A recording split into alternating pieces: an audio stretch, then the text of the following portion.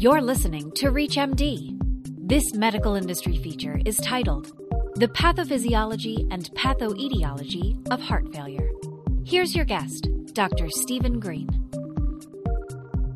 Welcome, everyone, and thank you for listening today to the second podcast in our heart failure series. My name is Dr. Stephen Green, and I am a heart failure cardiologist at Duke University in Durham, North Carolina. Last time, my colleague, Dr. Nancy Albert, discussed the epidemiology and disease burden of heart failure. Today, we will compare the pathophysiology and pathoetiology of heart failure with reduced ejection fraction to that of heart failure with preserved ejection fraction.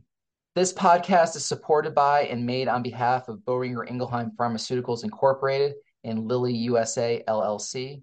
Content discussed during this podcast has been reviewed for consistency with FDA guidelines and is not approved for continuing medical education credit.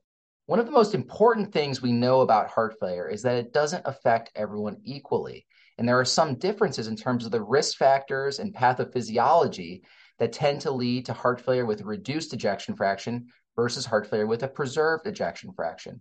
There's quite a difference between heart failure with reduced ejection fraction and heart failure with preserved ejection fraction, and we'll discuss during our time together today. By definition, heart failure with reduced ejection fraction, which accounts for a little less than half of all heart failure cases, is caused by weakening of the heart muscle, and there is decreased systolic function. This can impair the ability of the heart to pump enough blood out of it, or leaves the heart with elevated filling pressures.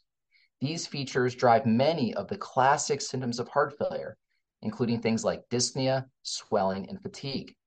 Along with this weakened heart muscle, the hearts of patients with heart failure with reduced ejection fraction are often also dilated as a result of left ventricular remodeling. Conversely, heart failure with preserved ejection fraction is the result of endothelial dysfunction, arterial stiffening, and left ventricular abnormalities that can arise from a variety of processes, including some common conditions such as uncontrolled hypertension. Here, the heart muscle is stiff and thickened, which results in elevated filling pressures. Even though the hearts of patients with reduced versus preserved ejection fraction can look substantially different on imaging and have different pathophysiology, the symptoms of heart failure with reduced versus preserved ejection fraction are often the same and can be hard to distinguish by history and physical exam alone. For example, just like heart failure with reduced ejection fraction, the common symptoms of heart failure with preserved ejection fraction are also dyspnea, swelling, and fatigue. That being said, heart failure with reduced ejection fraction tends to be more common among men, while heart failure with preserved ejection fraction tends to be more common in women. Let's go into a little more detail about the complex pathophysiology surrounding heart failure and how it differs when ejection fraction is reduced versus when it is preserved. Heart failure with reduced ejection fraction often results from myocardial injury, which can be caused by a host of cellular consequences, including oxidative stress in cardiomyocytes, an increase in cardiomyocyte necrosis, apoptosis, and/or autophagy, or a decrease in myocardial contractility. The pathophysiology of heart failure with preserved ejection fraction is less well understood.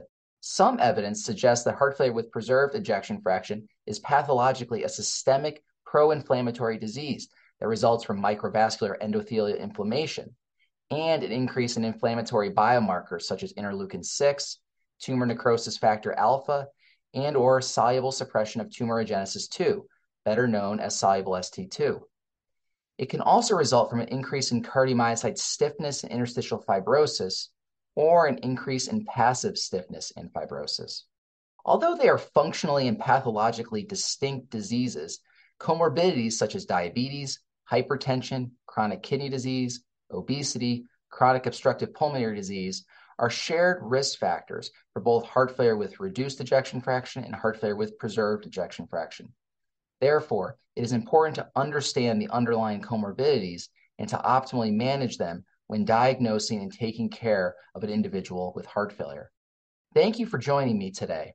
As we discuss the pathophysiology and pathoetiology of heart failure with reduced ejection fraction and heart failure with preserved ejection fraction have some distinct differences, and it is important to understand them in order to fully appreciate the debilitating effects of the disease.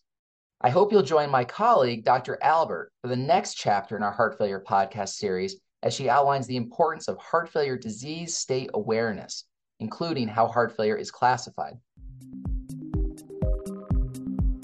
This program is part of a 6-part series supported by and created on behalf of Boehringer Ingelheim Pharmaceuticals Incorporated and Lilly USA LLC.